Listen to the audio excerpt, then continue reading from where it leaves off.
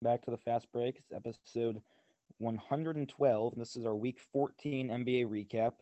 I think our first recap with the Nets in first place. So we'll start in the East. What are your thoughts on the Nets overtaking the Sixers? Well, it's more than just that game. I mean, Blake Griffin. He's had 4 dunks in 5 games. That's as many dunks as he had with the Pistons in 2 years of playing for them. 4 dunks. He's playing. I think actually what people expected him to do. He's been a good bench player. He could potentially play the 5 in that Eastern Conference. With Joel Embiid being the main center, he really can't match up with. But some of the other guys, I mean, Bam Adebayo, I'm blanking right now, but let's see here. The Bucks, if he has to go against Brooke Lopez or something like that, it's seeming at 6'9", he can actually play a bit of that role. LaMarcus Aldridge has been he's not really playing. I think he's played, I don't know, 10 or 15 minutes a game. He's been solid when he's playing. I'm not sure if he'll be in playoff minutes because he's really just there for, I don't know, an occasional mid-range shot if you need some offense. But I think that the Nets have been good. They have secured the 1 seed, and they've only played 9 games with their big three. So it seems as if they'll keep the 1 seed, and they're certainly the favorites in the East at this point. Yeah, well, everybody's making a big deal that they're doing all this without their big three. I mean, most of their games they've had at least two of their stars, and they've got 3 to 8 best players in the league. So most nights they have two players that are better than every other team's best player. So this team is still really talented, and when they get to be full strength, it'll be scary. Everybody's saying Nets Lakers. Well, if we go over to the West, the Lakers have fallen in the fifth place. So I might be changing it now and make the Nets my title favorite. You realize the Lakers are only in that position because they don't have LeBron and AD. Like, no matter what seed they have, I don't think that should affect how good of a team they are. I think it makes it a harder path for them in the playoffs because they have to play the Jazz in the second round, and if they're in fifth, they could play the Nuggets in the first round. I think that could be a tough opponent for them. I suppose you're right, but if do you still think they're the best team in the West? Because if the Nets are your title favorites, that means, okay, sure, you think they're better than the Lakers, but that would mean that the Lakers have fallen I out of the I have best the team in the Clippers West. in the West right now. When I watch every team play, the Clippers look to be the best team in the West. Okay. That's interesting. I mean, their seeding position, I don't think they're getting a top 2 seed either. I don't know what to say about the West. It's hard to tell with LeBron. Anthony Davis.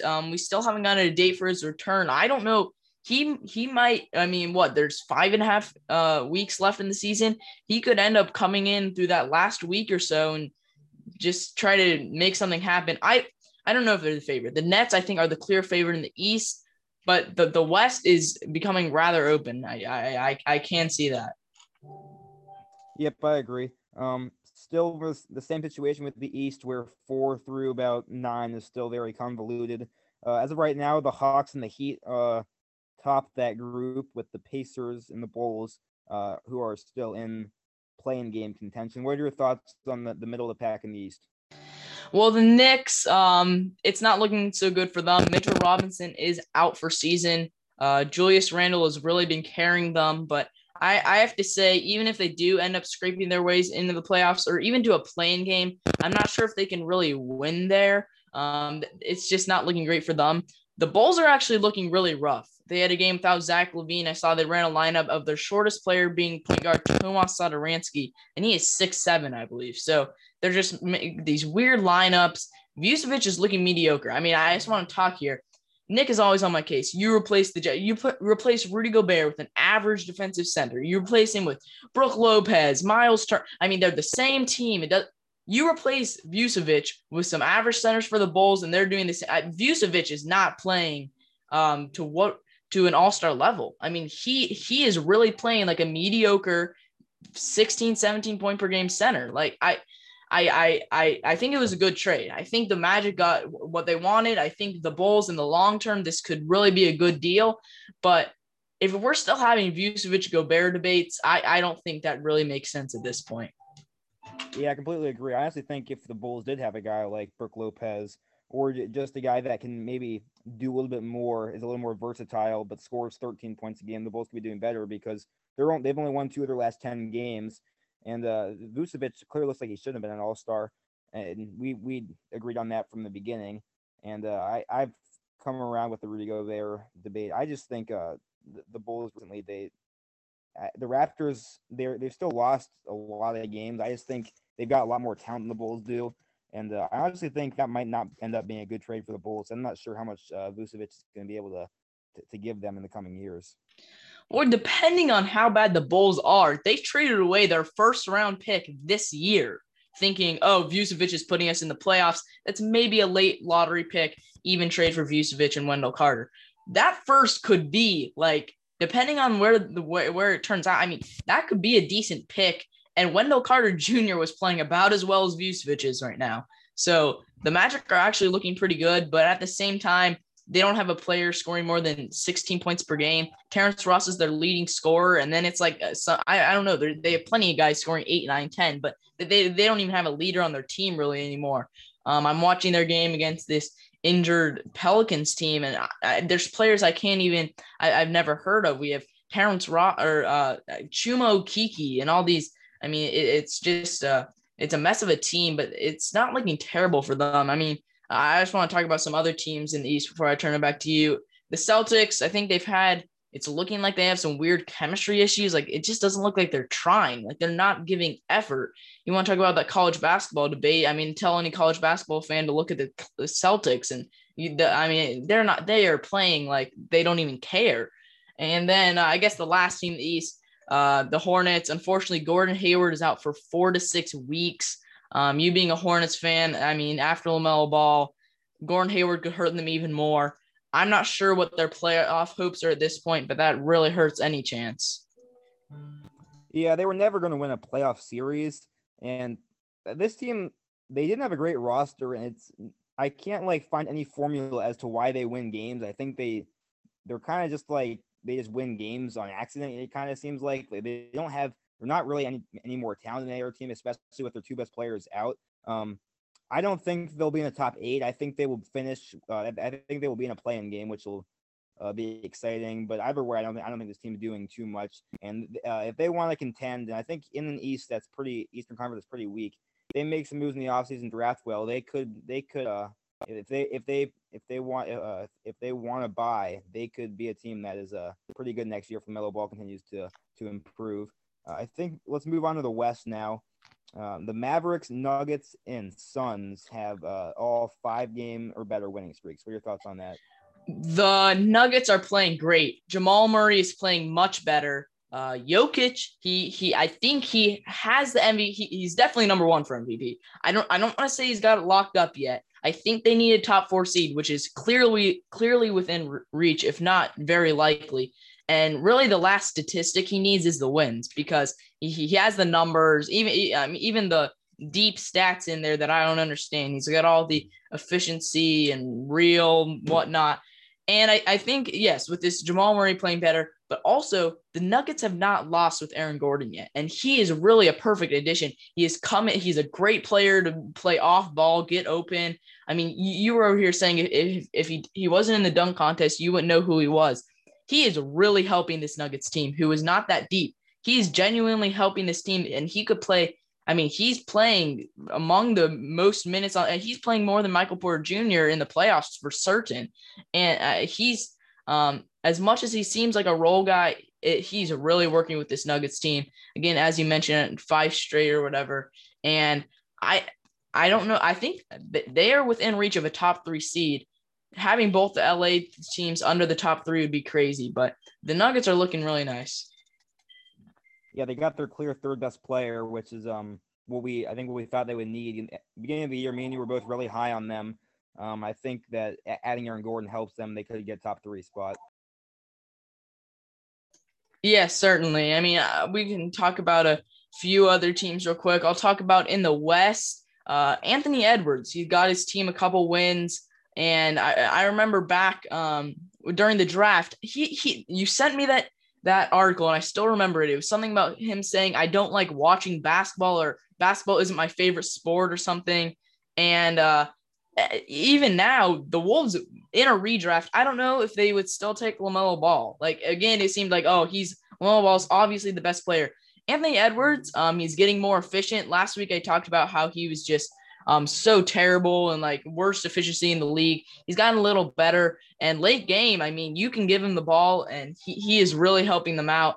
And I think that I don't know if they move on from Karl Anthony Towns, and D'Angelo Russell really hasn't worked out, but this seems like a very good pick by the Timberwolves, even if LaMelo Ball was drafted later.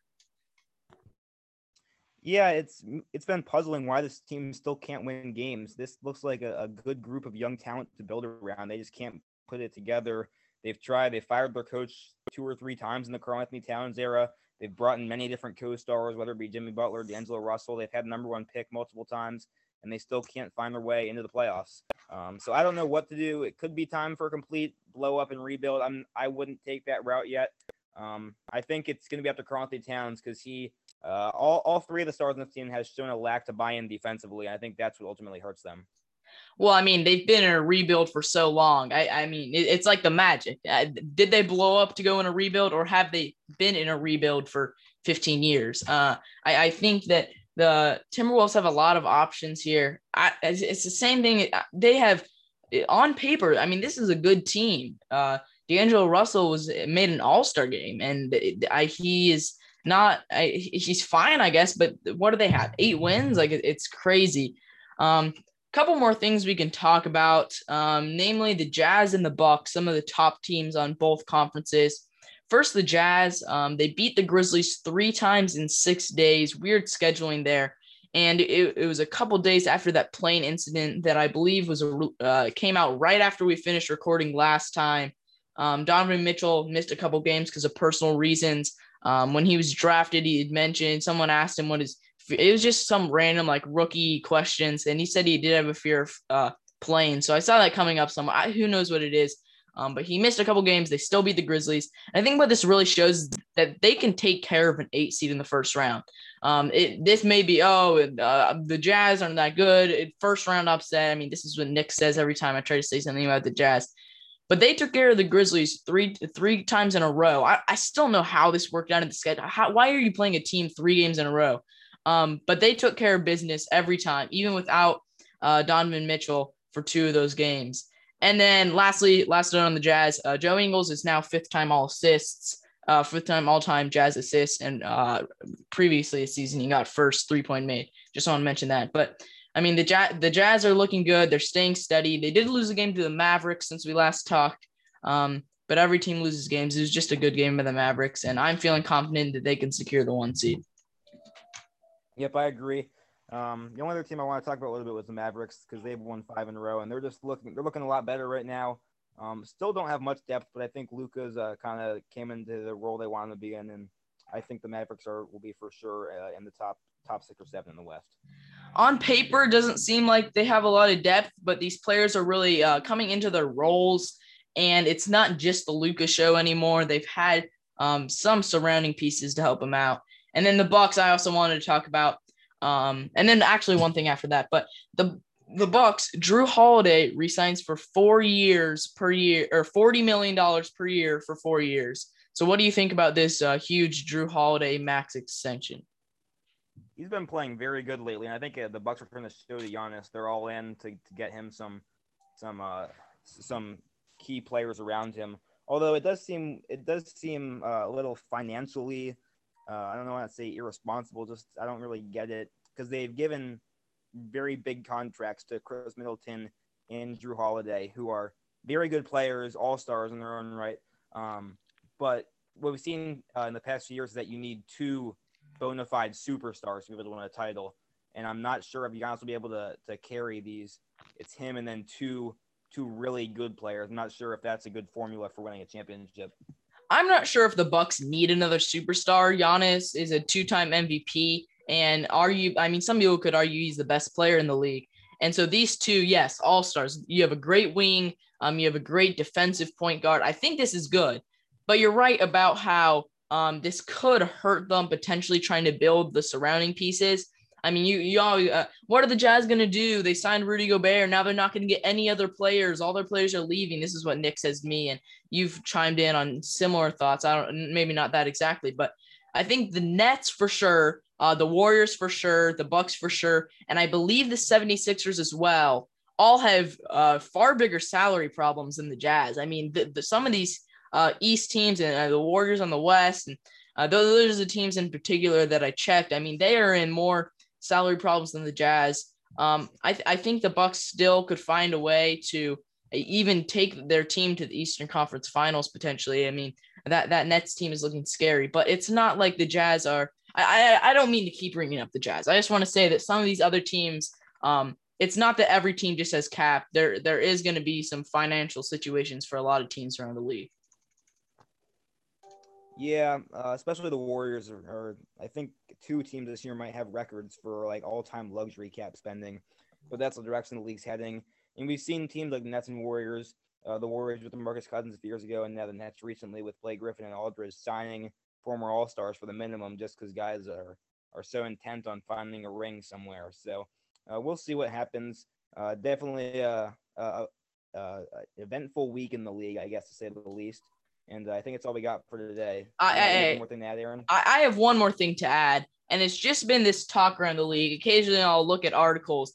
There's been a lot of talk about the buyout situation because after both Blake Griffin and LaMarcus Aldridge went to the Nets, I know it's been a week since, but after they've played, there's been more discussion about buyout situation, big markets. Is this fair to the whole league? Should there be a different way? A lot of solutions going out. You only get one buyout per year. I think baseball, I think they have a different buyout situation. I don't know exactly what it is, but I've seen that going around. Just a lot of big market, small market stuff. Personally, I'll give my take right now. I don't think it necessarily always is big market, small market. The Nets are not really a big market. Like, no one was going to the Nets on a normal year because they're a big market. It's because they're good. I mean, there was buyout guys going to the Cavs when LeBron was there, veteran guys going to help him out. And that was not because they were a big market. So I don't think the buyout situation is a big problem, but I don't know if you necessarily think it is. I think it's definitely an issue, and I agree. It's not big market, small market in this instance. I think there is some problems financially, more so in other leagues, but still in the NBA, how just the bigger markets, richer owners can pay more money. But like you said, the Cavs is a great example. Guys were going there. Like same with the Warriors, Oakland, Cleveland. They're not big markets. If teams are winning, older good players are going to want to go there. So I think it's definitely a problem. I'm not sure what a good solution would be to figure it out, but I like the limiting it to one buyout, but I mean, they have to change the CBA and get it to go through the Players Association, which I'm not sure what happened because a buyout is really in any contract and any job you have, I think. So, like, they're just getting bought out. The problem, I think, though, the thing I don't like about it is they are refusing to play and then they get paid to leave. So, I don't know. I think there's got to be some solution to it, but I'm not sure what the best way to come about it is. Yeah, I agree. I mean, I'm not an expert on the cap situation and everything. There has been mentions of a new CBA coming around anyway, so there could potentially be some minor changes, but I don't know. It would just be something that could potentially come up in the future. Yep. All right. I think it's all we got now. So thanks for listening. We'll see you tomorrow.